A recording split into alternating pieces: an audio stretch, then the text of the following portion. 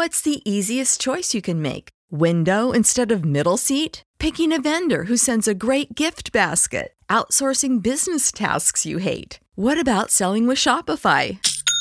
Whether you're selling a little or a lot, Shopify helps you do your thing, however you cha-ching. Shopify is the global commerce platform that helps you sell at every stage of your business. From the launch your online shop stage to the first real-life store stage, all the way to the did we just hit a million orders stage. Shopify's there to help you grow. Whether you're selling scented soap or offering outdoor outfits, Shopify helps you sell. Wherever and whatever you're selling, Shopify's got you covered. Sign up for a $1 per month trial period at shopify.com/try. Go to shopify.com/try now to grow your business, no matter what stage you're in. Shopify.com/try.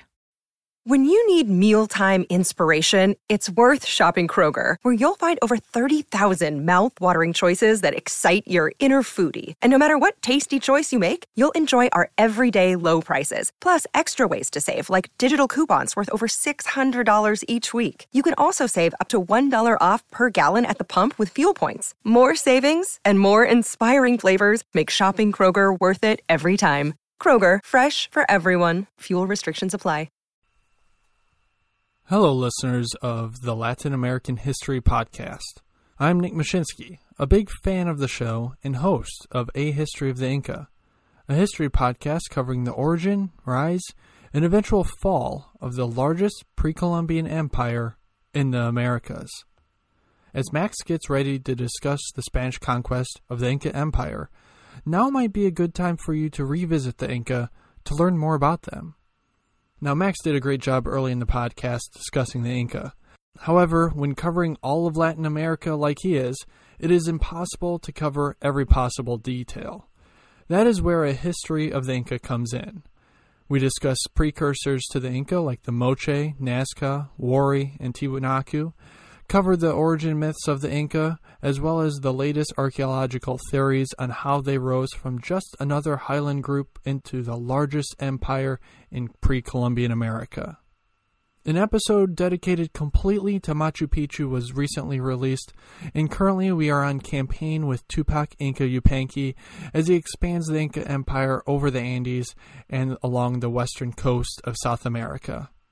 So if you're a fan of Latin American history, then A History of the Inca is a podcast I know you'll enjoy.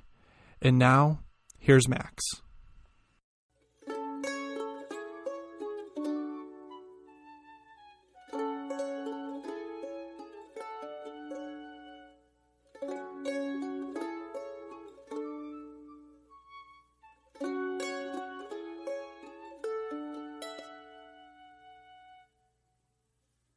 Hello, and welcome to the Latin American History Podcast. Episode 57, Northwards Again.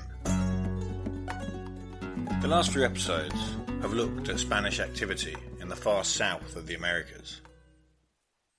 As we saw though, this exploration happened basically by accident. It was an unplanned offshoot of the search for the Pacific. This end of the continent was still a remote and distant wilderness, far from the already established colonies. When ambitious conquistadors looked to set up in new lands, of course this was not where they were generally looking. They wanted to colonize lands much closer to the pre-existing Spanish world. The heart of this world was the islands of the Caribbean. Hispaniola, Cuba, Jamaica and Puerto Rico. There was one large, and as yet almost untouched by Europeans, landmass right next door. This is of course Florida and the southeast of the USA. This episode and the next tell the story of two attempts to explore and colonize there. Both of them were disastrous. I've decided to call this episode Northwards Again because you might remember, way back in episode 34, we looked at the attempts of Ponce de Leon to explore and colonize Florida. He undertook 2 expeditions, the second being in 1521, and this one resulting in his death at the hands of the Calusa people. De Leon was the man who had royal assent, meaning that the other conquistadors could only attempt to exploit Florida illegally. With his death, this barrier was taken away, and the area was now open for colonization by whoever could put an expedition together. The first man who found himself able to do so was Lucas Vasquez de Ayllón. Although we haven't come across him yet, Ayllón was one of the most prominent Spaniards in the Caribbean. He was born in Toledo in around 1480, and his family were well known there. Interestingly, they had originally been a Mozarab family. That is, they had been European Christians, living under the Muslim Arabs before the Reconquista took place. Ayllón went over to Hispaniola with Ovando. In 1504, he was made mayor of the town of Concepcion, today known as La Vega. He governed for about 5 years before he was summoned to Spain to face charges of corruption. The details of the charges are unclear, but he managed to get himself cleared. While he was there, he decided to undertake some study. He enrolled in the University of Salamanca and earned himself a degree in law. It seems that he came into contact with King Ferdinand, and that the king took a liking to him. This was the era when Diego Colón, Christopher Columbus's son, was trying to assert rights to the New World, arguing that they had been promised solely to his father. Colón was, at this point, the governor of the Indies, and the monarchs were worried that his family were gaining undue influence. Ferdinand sent Ayllón back to the Caribbean to represent him.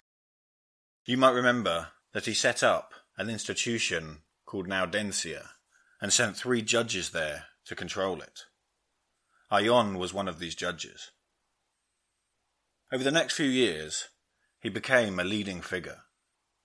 He got married, he owned plantations, and he became a slaver. Soon, though, his patron would die. With the death of King Ferdinand, there was a new investigation into him, and he was removed from his political role for 3 years. Again, this didn't last long, and soon the new king was asking for his help. Cortés had set off for Mexico, and of course, this had drawn the ire of Velázquez. Ayllón was sent first to Cuba and then to Mexico to meet with the 2 men and try and mediate an agreement. He stopped in Cuba and spoke to Velázquez, but when he reached Mexico, Cortés was in no mood to talk. He had Ayllón detained and sent back to Hispaniola. In 1521, Ayllón set out to the Bahamas. His intention was to capture indigenous people and enslave them. This was a fairly common event at the time, and when he got there, he found there simply weren't enough people left. The Bahamas is, of course, not far off the mainland of today's United States, so he set off to what would become South Carolina and got his slaves from there instead. This put an idea into his head, and he asked the king for permission to colonize North America. In 1525, with that permission granted, he sent a man named Quejo to look for a suitable site for a colony. Quejo took with him 2 ships and 60 men. He probably landed at the Savannah River, which today forms the border between South Carolina and Georgia. From here he went north, but it's not clear how far he went. On Quejo's return, Ayllón decided to launch a bigger expedition. He went into debt to finance it, and in July 1526 he left with 600 to 700 people. He landed at Winya Bay, but here his ship hit a sandbank and sank. Much of the supplies were lost. He ordered his men to set about building a replacement ship, and tried to start a settlement. The soil here was too infertile though, so he moved 200 miles to the south. The town he tried to set up was called San Miguel de Guadalpe, and it was the first European settlement in today's United States. It wouldn't last long, however. Hunger, disease, and raids from the indigenous people made it difficult for them to survive. They had brought with them African slaves, and soon they were rebelling. This shows that slavery and resistance to it was part of the United States of America's history from the very beginning, even if that beginning long predated British colonization there. It wasn't long before Ion himself died. This caused a dispute about what to do next. One group, led by the new leader, a man named Francisco Gomez, wanted to stay, but another faction, led by a man called Ginés Doncel, wanted to leave.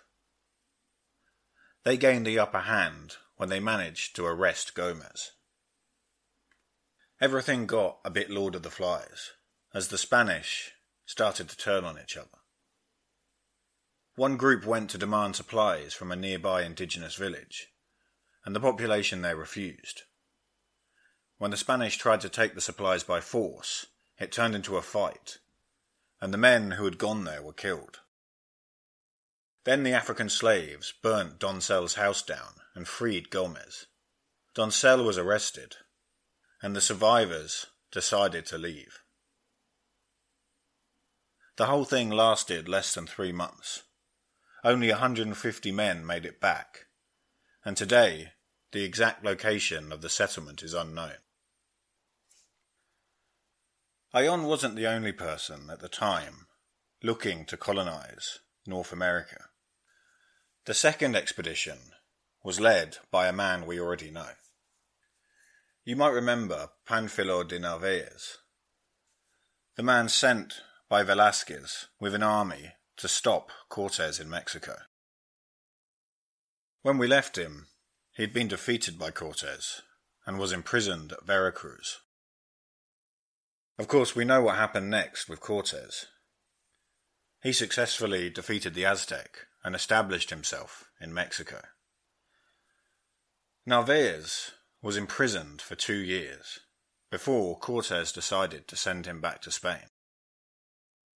What he did there was unclear, but the king obviously didn't look too harshly on him, especially considering the legality of Cortés's mission had been questionable.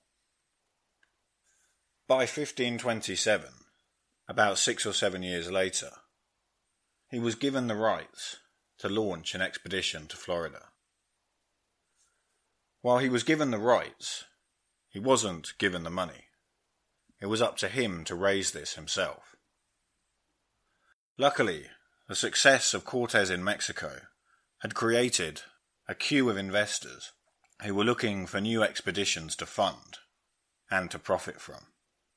Narváez managed to win some of these over and secure enough backing to launch his trip. The king wanted to keep an eye on things, so he stipulated that the second in command must be a man he chose. The man he chose was Álvar Núñez Cabeza de Vaca. Cabeza de Vaca was born in the southern Spanish city of Jerez in around 1490. He came from a minor noble family, and his grandfather had fought in North Africa and the Canary Islands, later becoming governor there. Spain, of course, had interests in Italy at this time, and Cabeza de Vaca distinguished himself fighting there against the French. He gained further respect from the crown for fighting as a loyalist in the revolt of the Comuneros. In total, there were between 450 and 600 men, depending on which source you read. They set off from Andalusia on June the 17th, 1527, heading first for the Canary Islands, then the Caribbean, and finally onto the Gulf Coast of Florida. They had hardly left Spain, though, before things started going wrong. The story of the survivors of the Narvaez expedition is a pretty incredible one, but it's too long to try and cram into this episode. Next time, then, we will see what happened to the Narvaez expedition. You've been listening to the Latin American History Podcast, written and recorded by Max Sargent. For more information, visit the website www.maxsargent.com/The History of Latin America, and that's spelt MAXSERJEANT. If you have any comments or questions, feel free to get in contact at historyoflatinamericapodcast@gmail.com. You can also find the Facebook page by searching for the Latin American History Podcast. The Twitter handle is @HistoryLatinAM, and if you've liked the show, you can help out by leaving a review on iTunes. Alternatively, if you visit the website, you'll see that each episode is accompanied by relevant photos. Most of these are my own, taken during my time in Latin America. All these photos and more are available to purchase as prints at my Etsy shop. You can find this at www.etsy.com/MaxSargentPhoto. That's spelt www.etsy.com/MaxSergeant photo. Thanks for listening. When you need mealtime inspiration, it's worth shopping Kroger, where you'll find over 30,000 mouth-watering choices that excite your inner foodie. And no matter what tasty choice you make, you'll enjoy our everyday low prices, plus extra ways to save, like digital coupons worth over $600 each week. You can also save up to $1 off per gallon at the pump with fuel points. More savings and more inspiring flavors make shopping Kroger worth it every time. Kroger, fresh for everyone. Fuel restrictions apply. Save big on your Memorial Day barbecue, all in the Kroger app. Get 3-pound rolls of juicy 80% lean ground beef for $3.49 a pound with a digital coupon. Then get select varieties of flavorful Powerade, Body Armor Super Drink, or Arizona tea for 77 cents each, all with your card. Shop these deals at your local Kroger today, or tap the screen now to download the Kroger app to save big today. Kroger, fresh for everyone. Prices and product availability subject to change. Restrictions apply. See site for details.